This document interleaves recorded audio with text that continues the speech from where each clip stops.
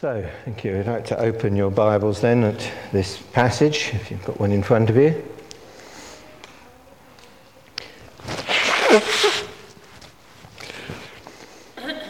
Let me remind you, once again, I put it up on the screen there, that agenda that the Lord Jesus Christ set before he left his disciples in the beginning of Acts. Acts 1 verse 8, he says, "You will receive power when the Holy Spirit comes on you, and you will be my witnesses in Jerusalem and in all Judea and Samaria and to the ends of the earth." So this passage we've got before us now is the, as it were, the end of phase 2, the advance to Judea and Samaria. You notice that he actually says that in verse 31. Then the church throughout Judah, Galilee and Samaria enjoyed a time of peace. It was strengthened and encouraged by the Holy Spirit. It grew in numbers, living in the fear of the Lord.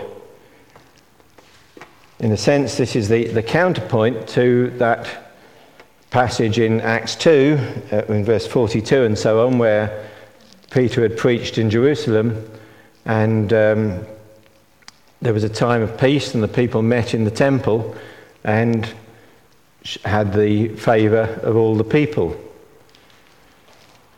How long ago was that? Well, this passage we've got to now. That event, the coming of the Spirit, is usually dated to AD 30 in our calendar. There's some doubt about the dates of the events in this chapter. The next possibly datable point really is the famine that takes place in Jerusalem in around AD 45 and AD 48, which we read of in a couple of chapters. So we can say it's almost certainly between AD 45, but it's not instant. There has to have been some time for these events to have taken place. Some people put the conversion of Saul as early as AD 32, in other words, only 2 years after the coming of the Holy Spirit. I have to say that seems to me to be a rather short time frame.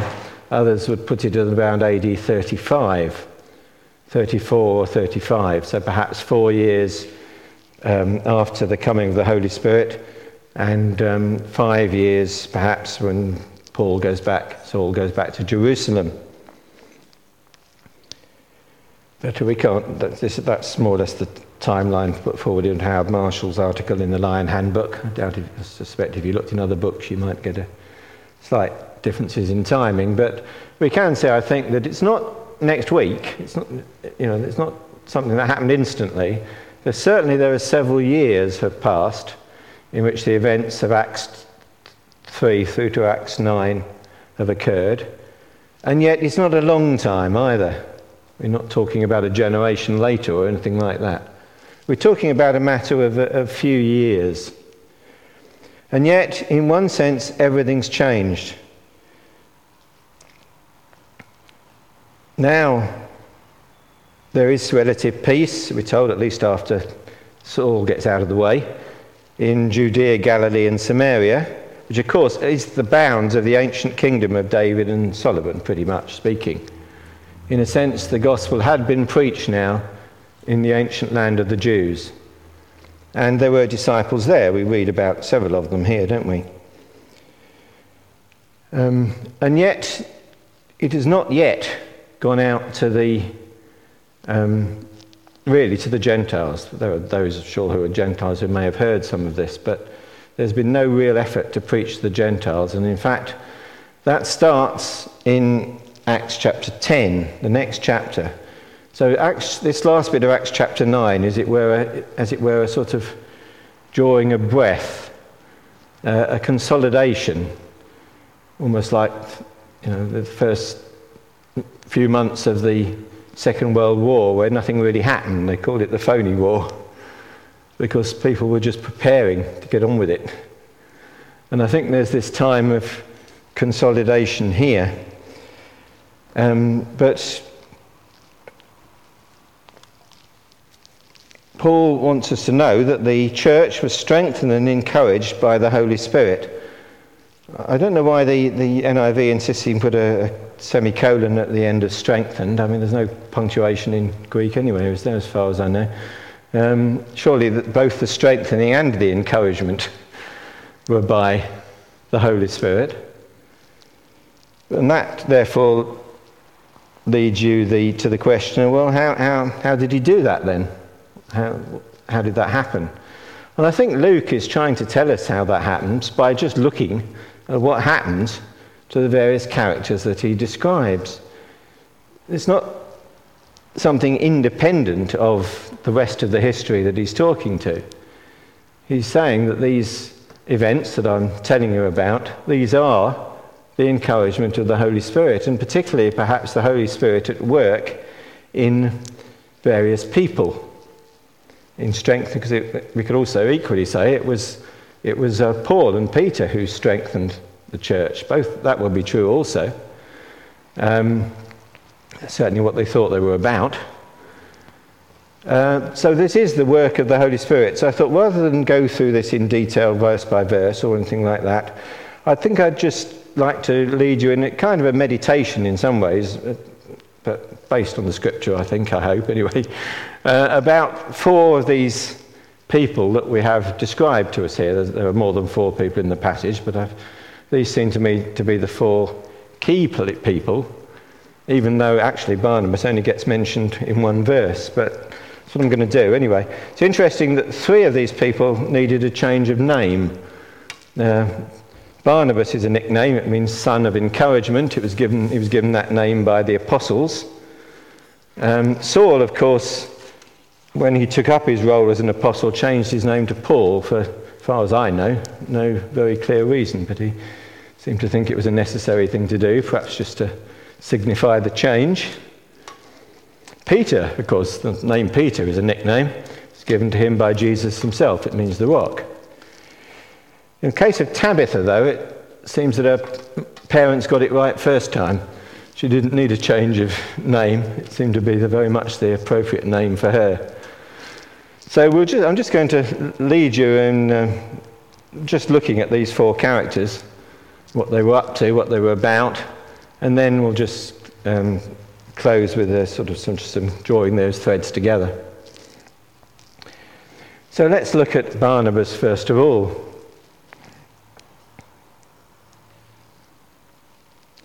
Actually, in this particular passage, we only meet Barnabas once, and that's in verse 27, where it says, Barnabas took him and brought him to the apostles, and he told them how Saul on his journey had seen the Lord, and that the Lord had spoken to him, and so on. But Barnabas actually is a key player in the book of Acts, and what he's doing here is what he does all the way through. In Acts 11, verse 24, Luke describes Barnabas as a good man, full of the Holy Spirit and faith. A good man in a crisis, Barnabas was. A good man to keep things going. As I said, his name is actually a nickname, and it means son of encouragement. Barnabas is a man who believes in the changing power of the gospel. And so we always find Barnabas is about oiling the wheels, as it were, smoothing down people's ruffled feathers, bringing people together. As far as Barnabas is concerned, the gospel, the Holy Spirit, really can change people, and so they should be given second chances. Remember, Jesus said, "Blessed are the peacemakers, for they will be called sons of God." And by that measure, Barnabas is not just a son of encouragement, but a true child of God.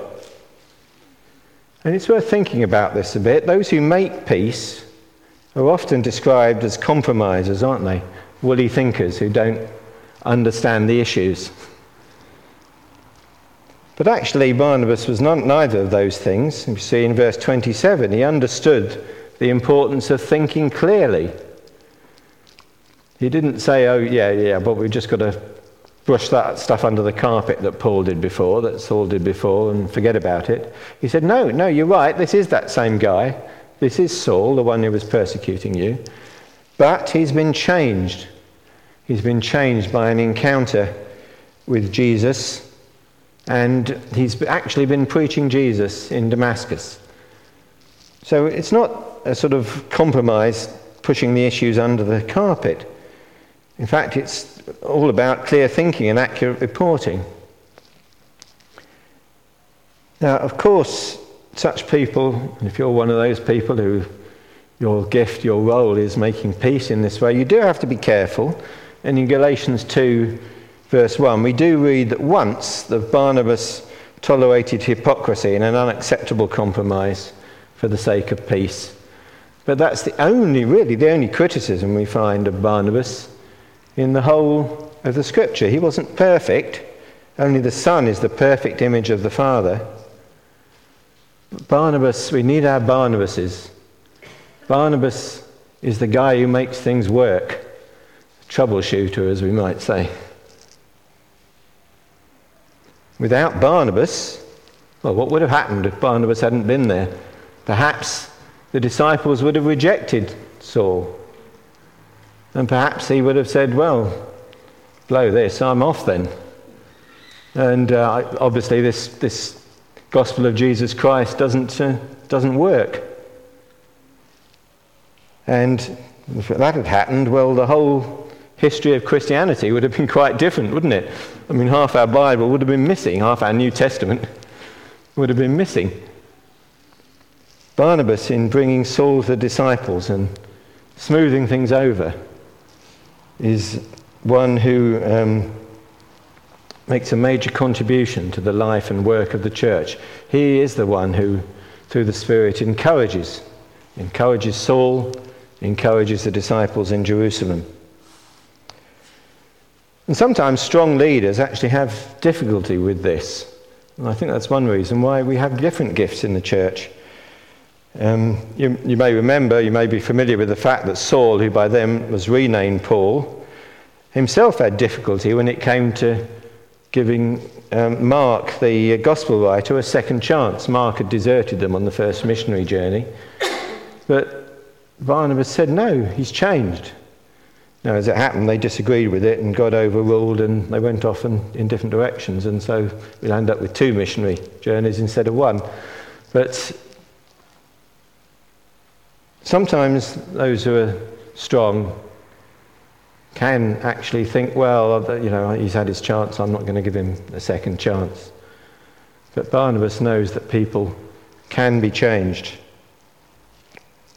And so again, in that dispute, Barnabas stepped in. And so if that had happened, we would have lost Mark's gospel, wouldn't we? And it's because of Barnabas that Mark was encouraged to write his gospel. Through Barnabas, the church, the Holy Spirit strengthened the church and encouraged them through the Son of Encouragement. And if we didn't have our Barnabases, then the church really wouldn't work at all. It would just blow itself apart. So we need to encourage, we need to look for our Barnabases amongst us. What about Saul? Saul, of course, who is still using his old name at this point, but who is, of course, the Apostle Paul, the one who wrote much of the New Testament. And actually, verses 19 to 30 reads like an episode from the Three Musketeers, doesn't it?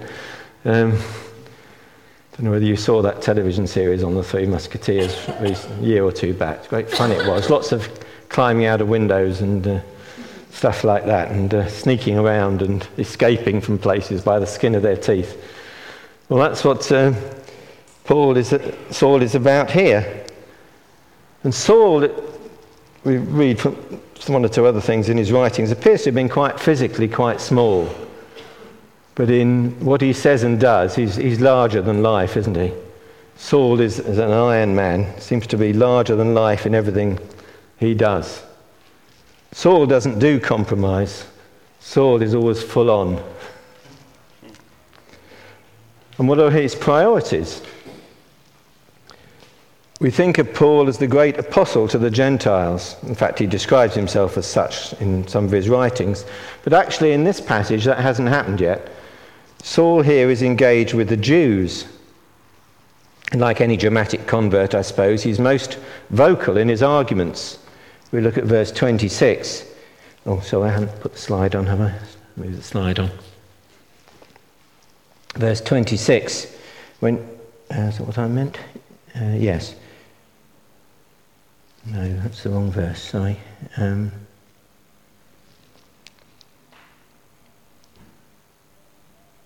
meant verse 22, sorry. Verse 22, Saul grew more and more powerful and baffled the Jews living in Damascus, proving that Jesus is the Christ. Yes, I've put the right verse up on the screen there, just wrong in my notes. Verse 22. He was full on in his arguments, his engagement with the Jews. Having previously tried mightily to suppress the gospel, he's now quite clear on what he's about.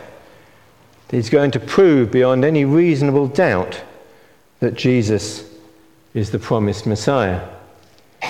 Now, Luke doesn't actually tell us how he did that, but given that he's arguing with the Jews, I think it's a reasonable supposition. But he did that by showing how he fulfilled the Old Testament prophecies, how Jesus fulfilled the Old Testament prophecies. Difficult to see how he could have done it any other way. And we are told that his opponents were baffled, and in the end they couldn't silence him. They had to resort to violence to silence him.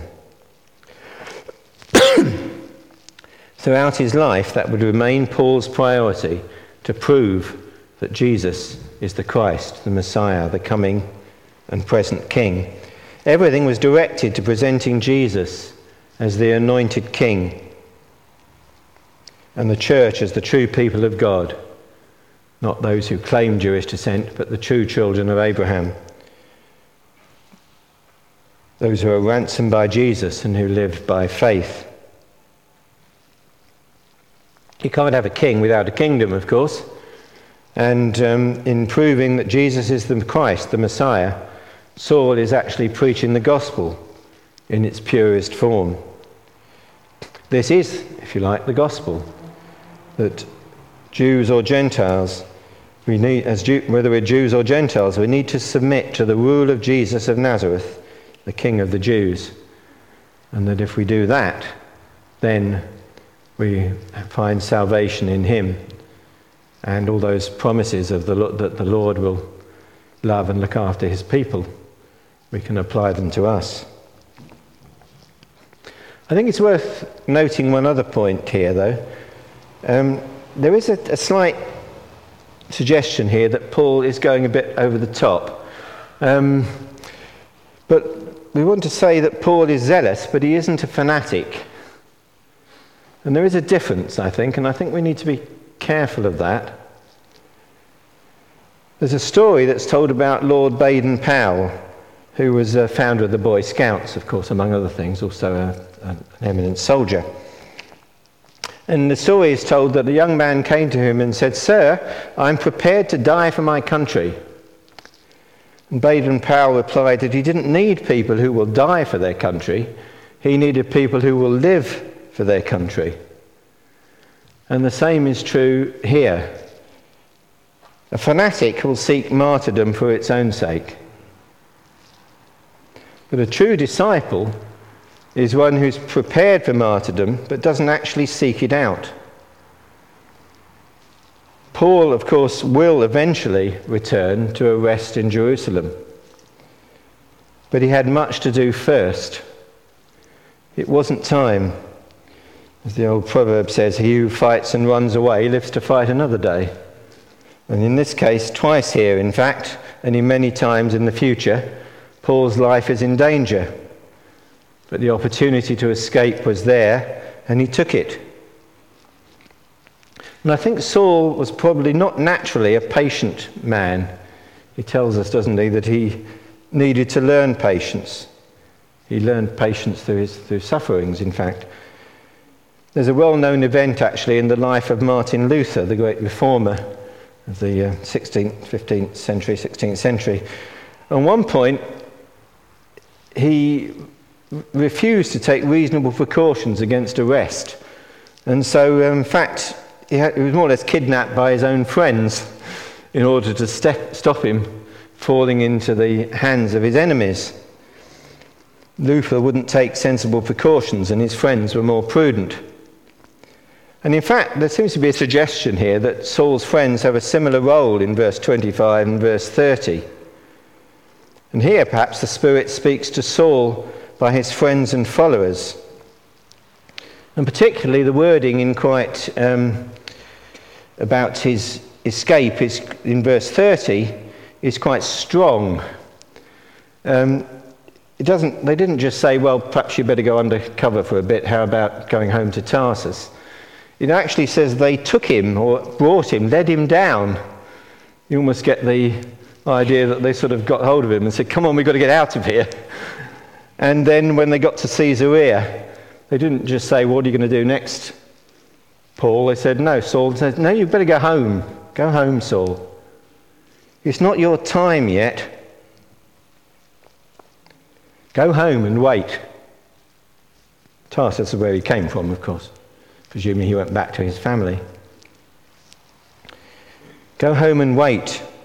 And when we need you, when the Holy Spirit needs you, we'll send Barnabas, which of course is what happened in chapter 11, verse 25 and 26. Sometimes preaching the word in an excessively confrontational way can actually be counterproductive, I think. Sometimes there's a need for it, but sometimes also prudence is required. There is a time for being fearless, but not all the time, perhaps. Sometimes discretion is the better part of valour.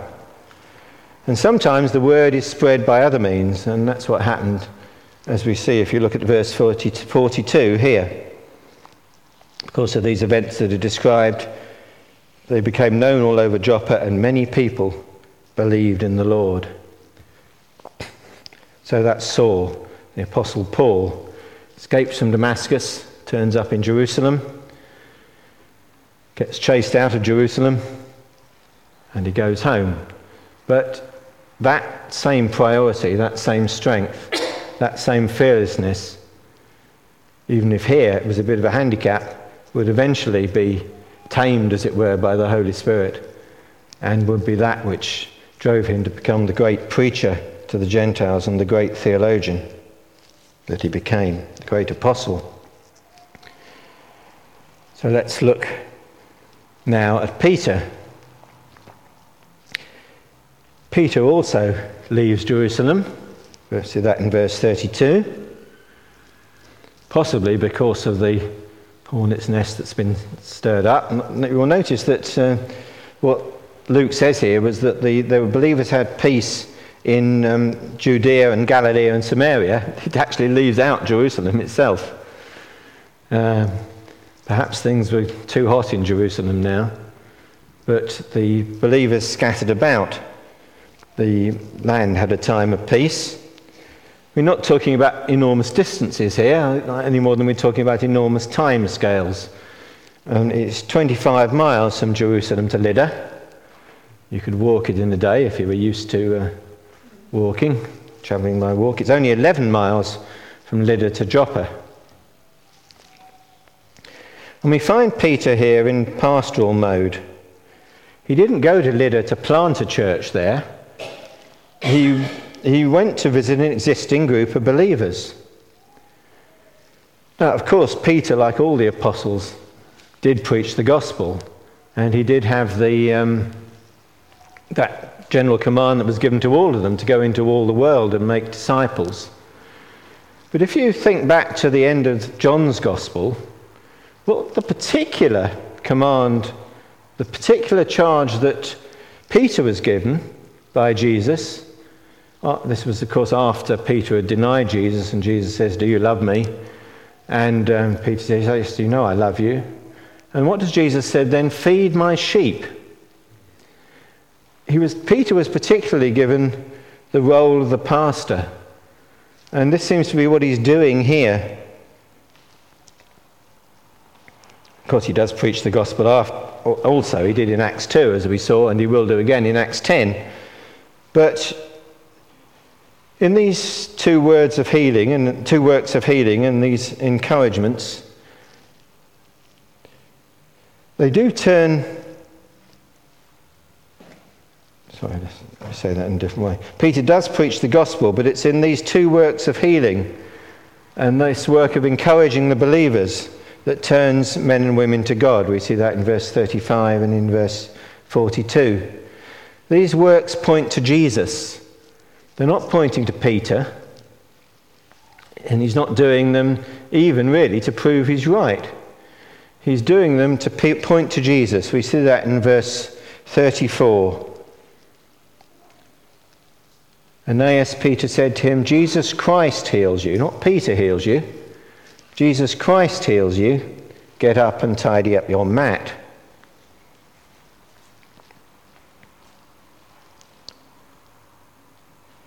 Yes, Peter had said it was not good to neglect the ministry of the word to wait on tables.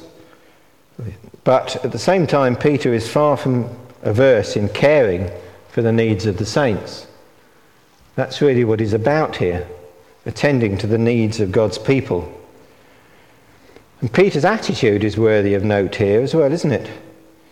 By the Spirit, you notice, he makes no objection to leaving Lydda and rushing off to Joppa when it's requested, even though it was only for a woman. He makes no objection to that. And in fact, even his accommodation, one of the commentators points out, shows a servant heart. You notice in verse 43, he settles down with Simon the tanner. Now, we don't have many tanners around nowadays, but tanners are generally not people you want to go and stay with. Tanning is a notoriously smelly occupation. But Peter is prepared to stay in the house of Simon the tanner. Peter no longer felt that his place was in the centre of things in Jerusalem, and he had a care for God's people wherever they were. He was going about that charge that Jesus had given him to feed the sheep, tend the lambs. So he went to Lydda, fed the sheep there, and then he moved to Joppa. Of course, he was asked to come over to Joppa, but he said once he got there, he stayed there, tending the sheep there.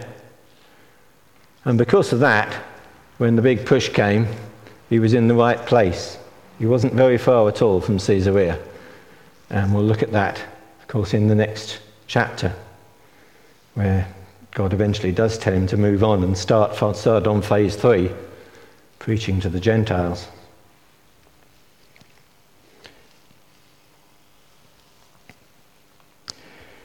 So let's look now at Tabitha, the gazelle.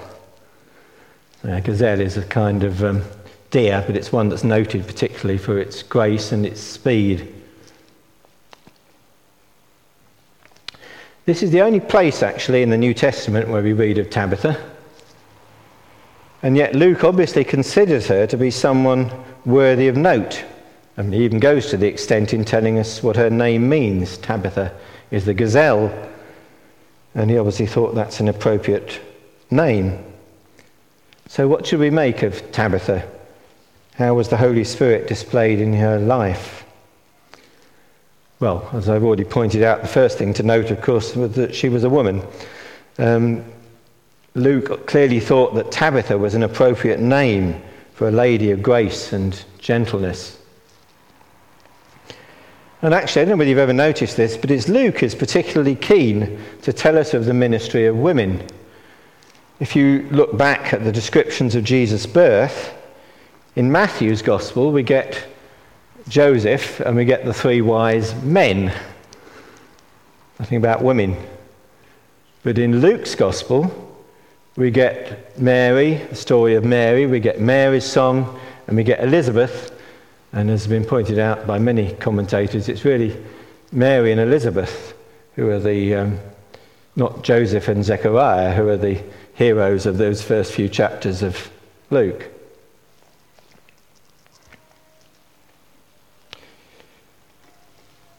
Luke is keen to tell us of the important role that Tabitha had. See, the poor widows that we read about in Acts chapter 6, verse 1, those who were being neglected and not properly looked after in the distribution of food, they were a problem, or a challenge, as the management people will insist you call it. But Tabitha isn't a problem. Tabitha is a solution. She clearly has access to resources. There's no mention of a husband, but she wasn't poor herself.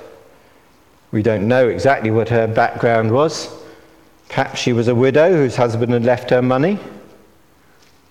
Perhaps she was an unmarried daughter of a wealthy family. Perhaps she was herself a successful businesswoman. She might have been married, but we read nothing of her husband. But she had the resources. She was in a position to help people, and she had the ability to respond, and she acted in faith. So whatever her detailed circumstances were, Luke describes her, first of all, by telling us what her name means, but then he also says she was a disciple.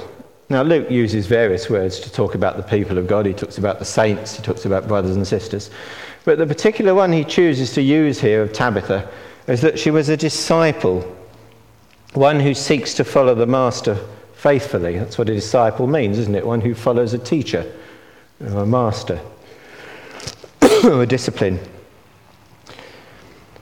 And her brand of discipleship, of following Jesus, was doing good and helping the poor. A more literal translation is that she was full of good works and donations to the poor. As we might say, that was what made her tick. That was what she did, and in a sense that was who she was. In one sense, of course, we're all what we do, and that's what she did, and that's who she was, a disciple who followed the master in doing good. Most of those poor widows would have known how to do basic weaving and sewing, but Tabitha didn't just hand out yarn, she put her whole heart into it. She obviously was a craftswoman.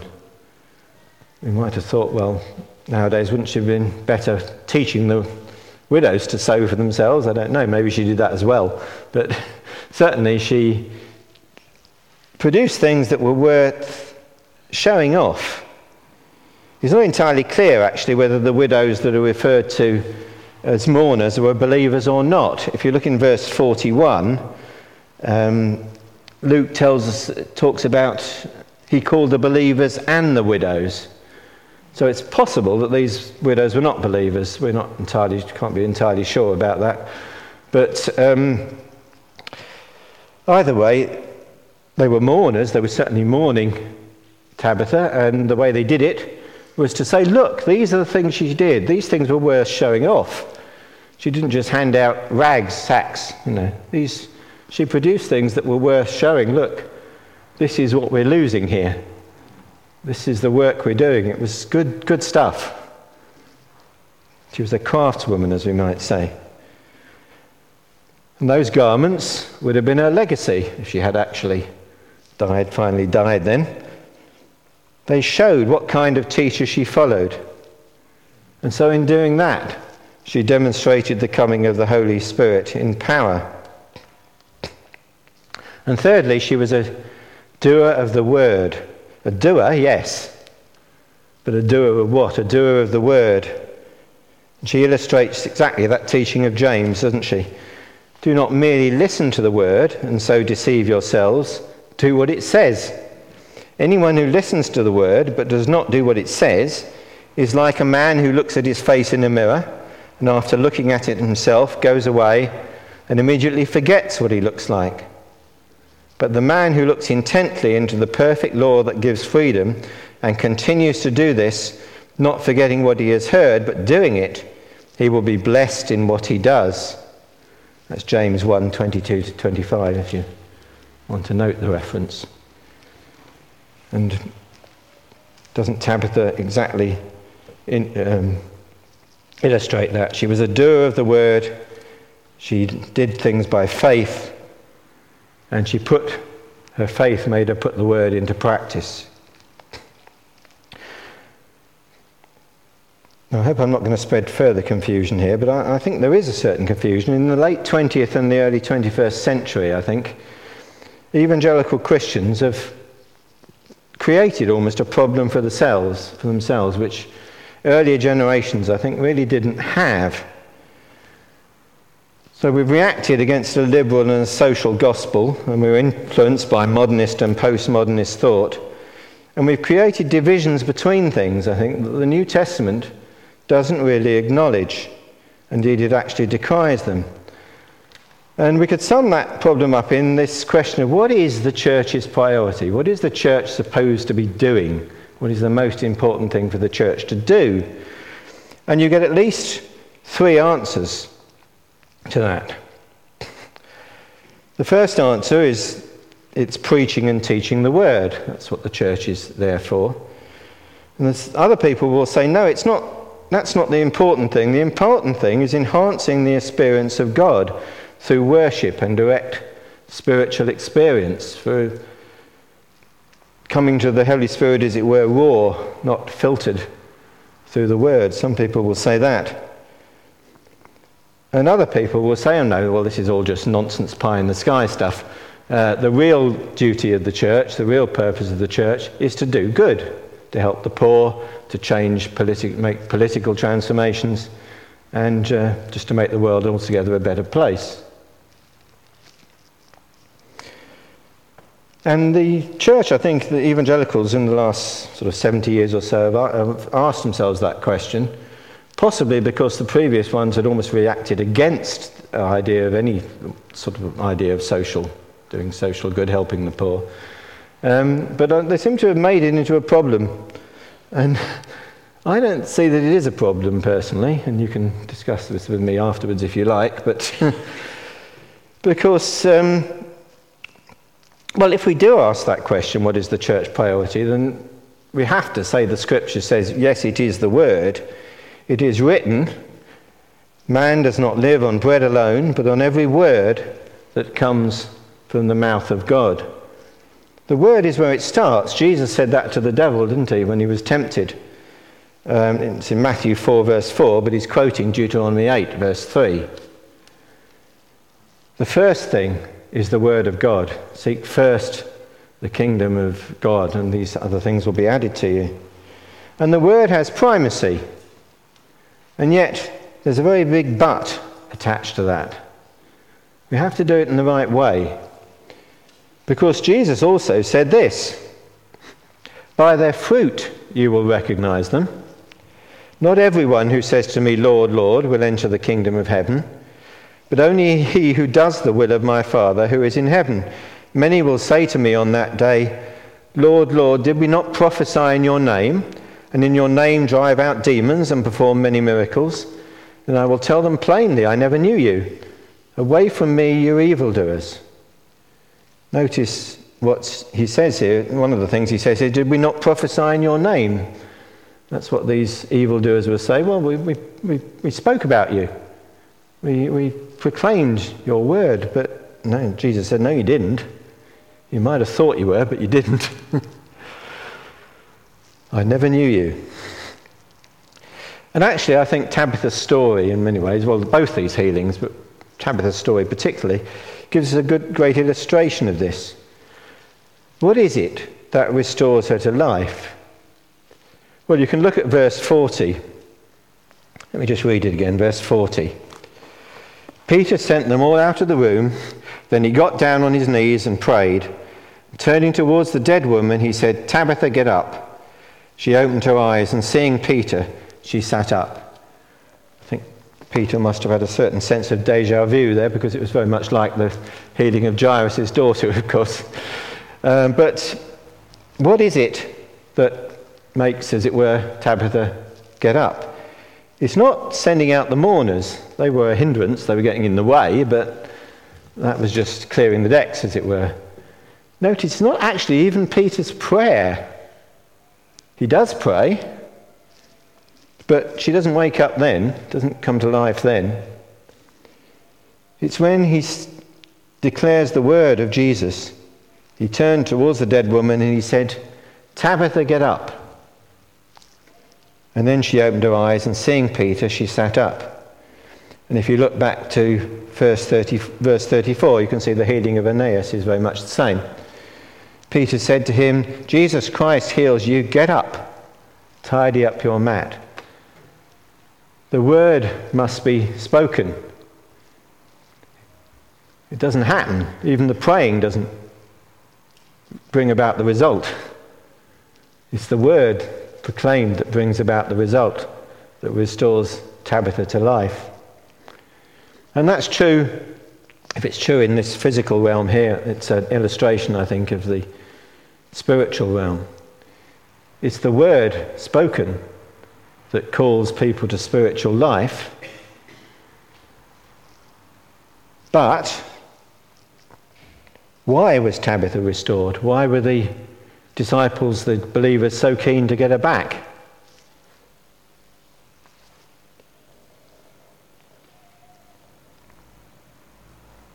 Why was she restored? Well, basically so she could make more clothes. She could carry on with her ministry. She could carry on with her work because it was something the church needed. And this is what the bystanders had asked Peter for, and that's exactly what they got.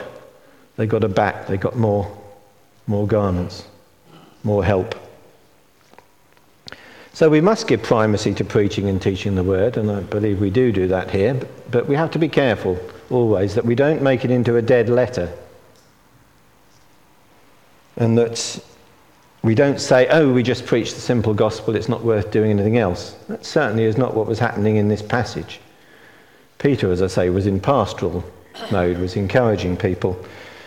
And Tabitha was in the business of doing good works, as we might call them. In a sense, so was Barnabas.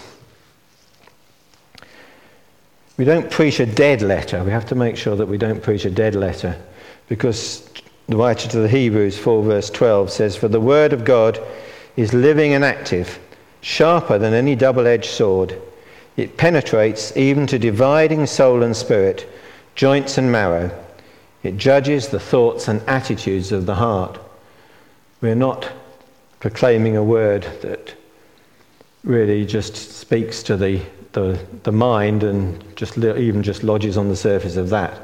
Or if we are, we're not doing what we should be. We should be doing the equivalent of Peter's, "Tabitha, get up." Tabitha, be restored to life.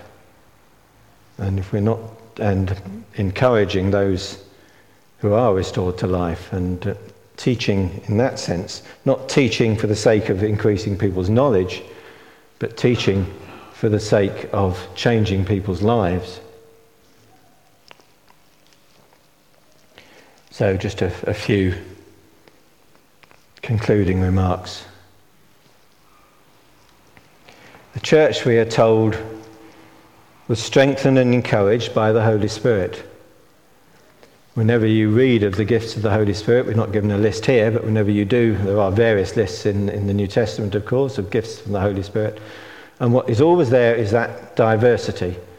And although we're not given a list here, we are presented instead with these examples of people who were filled with the Holy Spirit and were the gifts of the Holy Spirit to the church, the ones who did indeed encourage and strengthen and build up the church. And they were different, quite different. Let's just remind ourselves. The Barnabas, the troubleshooter, the one who makes things work, the peacemaker, the one who brings things together. And we have Saul, soon to become Paul, the fearless preacher, the great theologian, great evangelist. And we have Peter, who learned gentleness through his own mistakes largely, I think. He was always jumping in with both feet. But he learned that if you do that, you're just going to get into trouble. And so he learned to be a pastor. He learned how to feed the sheep, how to tend the lambs. And we have the gentle pastor. And we might be none of those things, but we can be faithful disciples, like Tabitha. We can go about presenting the love of Christ, pointing people to Jesus in practical ways by being faithful disciples, putting the word that is preached into practice, being not just hearers of the word, but doers, looking in the mirror of the word, as James said, and checking whether your hair is straight, whether you've got your... Brenda says, I never do that before I go out. She's probably right. I should check in the mirror before I go out. But that's what a mirror's there for, isn't it? To check that our clothes are on straight, whether we've got tomato spilt down our front, whether our hair is right. And that's what the mirror of the world is supposed to do.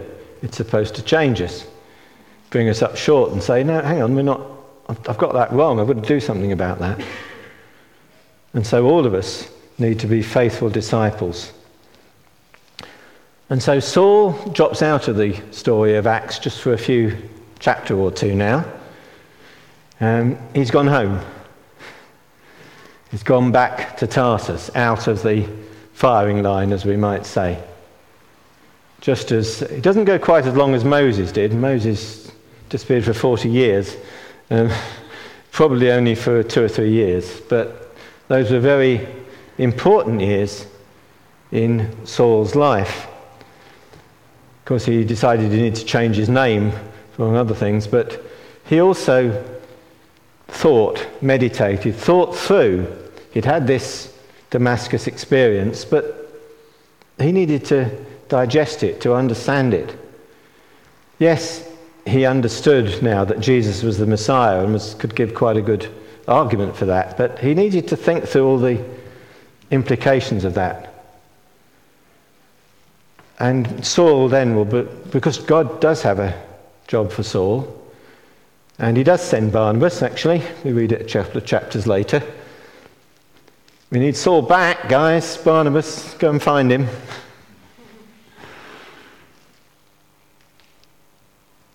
And so let's give Saul, now renamed Paul, the last word in that great book of theology in Romans that he wrote. Because he wrote this, Romans 12, verses 1 and 2.